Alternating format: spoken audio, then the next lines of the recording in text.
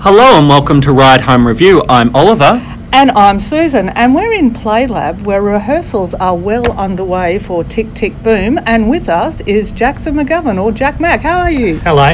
I'm fabulous. How are you guys? Good.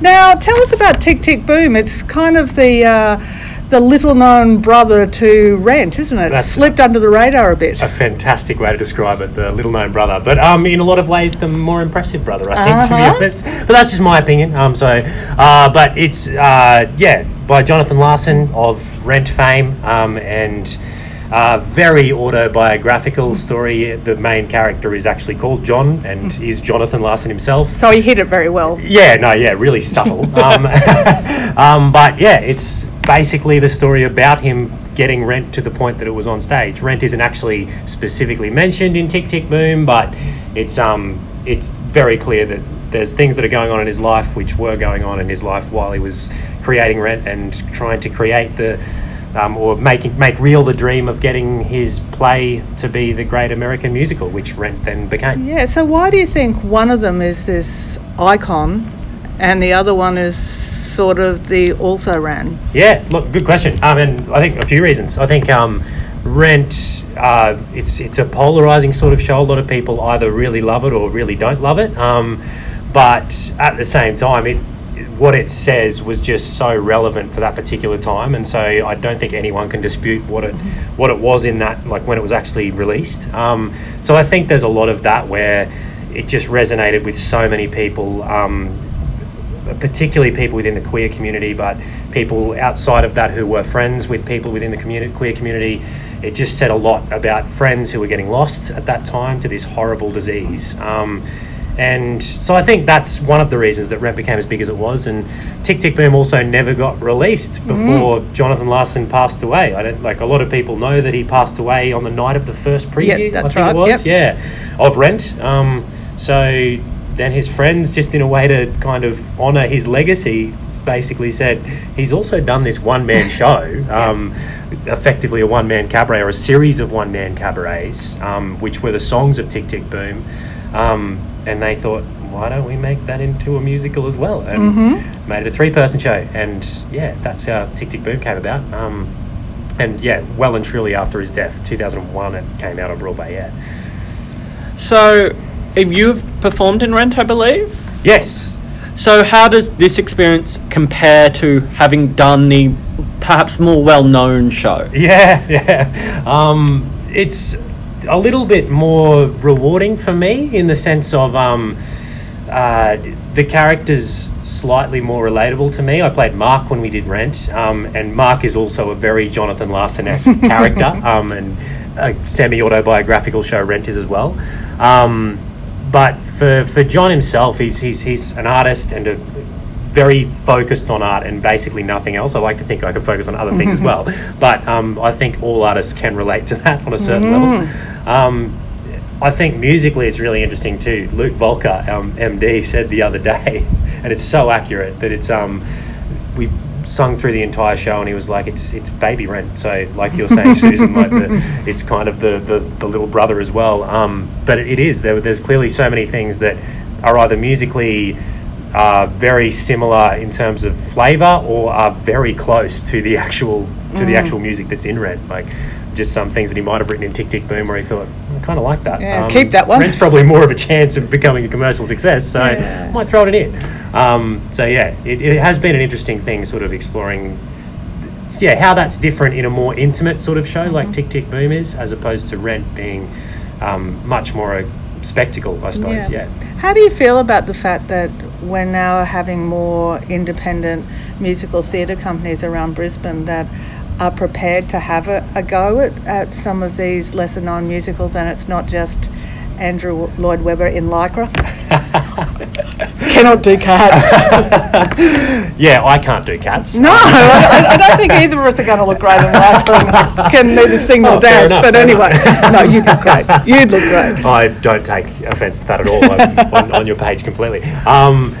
No, I think it's a fantastic time. I think the last 5 or 6 years really has been a fantastic time for independent musical theatre in Brisbane. And for such a long time, Brisbane's been the highest per capita musical theatre attendance in Australia. We love a musical. Yeah, we do. So I think it's fantastic to get some of these lesser known ones along, which when you get people to them, they are actually just as accessible, and it's not like they're this sort of weird art that only artists can go and watch and understand. It's that they are really accessible to any audience goers, I think. So I think it's a fantastic time. It's just more for us to do, more things for us to engage with. More paychecks. That's right. That's always a plus. Isn't it just? So Brisbane audiences would have recently seen you in Queensland Theatre's Death of a Salesman, and now you're doing a musical. Is there a difference in the way you act in straight plays, for lack of a better word, and musicals? Is there a difference in the way that you approach to the different works? Yeah, definitely. I use the term straight plays as well. But yeah, it is a different sort of approach. But I think that's one of the most enjoyable things about doing what we get to do. Like for Salesman, for example, like if you're doing like an American realism text, there are definitely things that in Tick Tick Boom are a little bit more indulgent when you go into musical theatre land, and a little bit more reflective is probably not the right word, but there's a lot more monologuing or soliloquizing to the audience, if that's even the word, where you're just basically saying your inner thoughts. So I think a lot of the time, like with something like a realism play, you're actually spending most of the time lying, for example. You're not really saying what you think a lot of the time, whereas in musical theatre, a lot of the time it's a little bit more direct in what I'm trying to either seduce this character or trying to get them out of the room or something like that. With realism, I think sometimes it's a little bit more complex than that, and so I think I really love that challenge with straight theatre of having that a little bit more character complexity that's actually in the text, but it's also a lot of fun finding extra stuff in the musical text to put your own thing. So a 3-person show, you said? Who are you performing with? Yeah, it's an amazing cast. Plus me, I wasn't including myself in amazing cast. But I've already insulted you once. I can insult myself, I'm allowed. So Josh Whitten is also in the cast, playing Michael and every other male role. And Stephanie Long is playing Susan and all of the other female roles as well. And actually, no, that's not fair. They both play male and female roles. It goes well and truly back and forth throughout. But yeah, and as I said, Luke Volker musically directing, and Timothy Wynn directing us. And we just had lovely Peter Wood from who's just come back from Boys Taste Better with Nutella, a tour to Adelaide and Perth, and he's doing some choreography work with us. Everything tastes better with Nutella.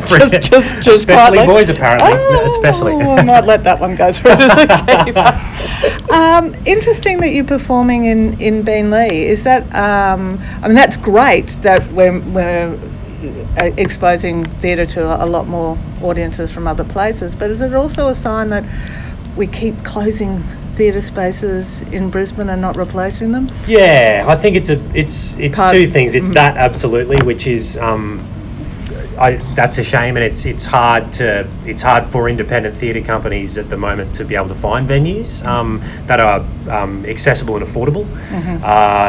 But also, I was in Melbourne recently, and one of the great things about Melbourne is that you can be out well and truly from the centre of Melbourne and still find these fantastic shows that are getting put on by people with who have worked professionally and who are working professionally out there. And I think it's something that we can definitely achieve in Brizzy. We're a bit smaller, but we can definitely have that where, like, we can go to places like Beenleigh or Redcliffe or Ipswich, these places that are on the fringes of us, and that's still part of Brisbane. It's still part of the Queensland theatre community, which I don't think we should forget. There's certainly the appetite and the talent, isn't there? Absolutely, because we have QUT, we have Griffiths, we have like some of the best theatre training schools in the country. And I was told this when I graduated uni end of last year, and I was told, you need to go to Sydney or Melbourne to break it.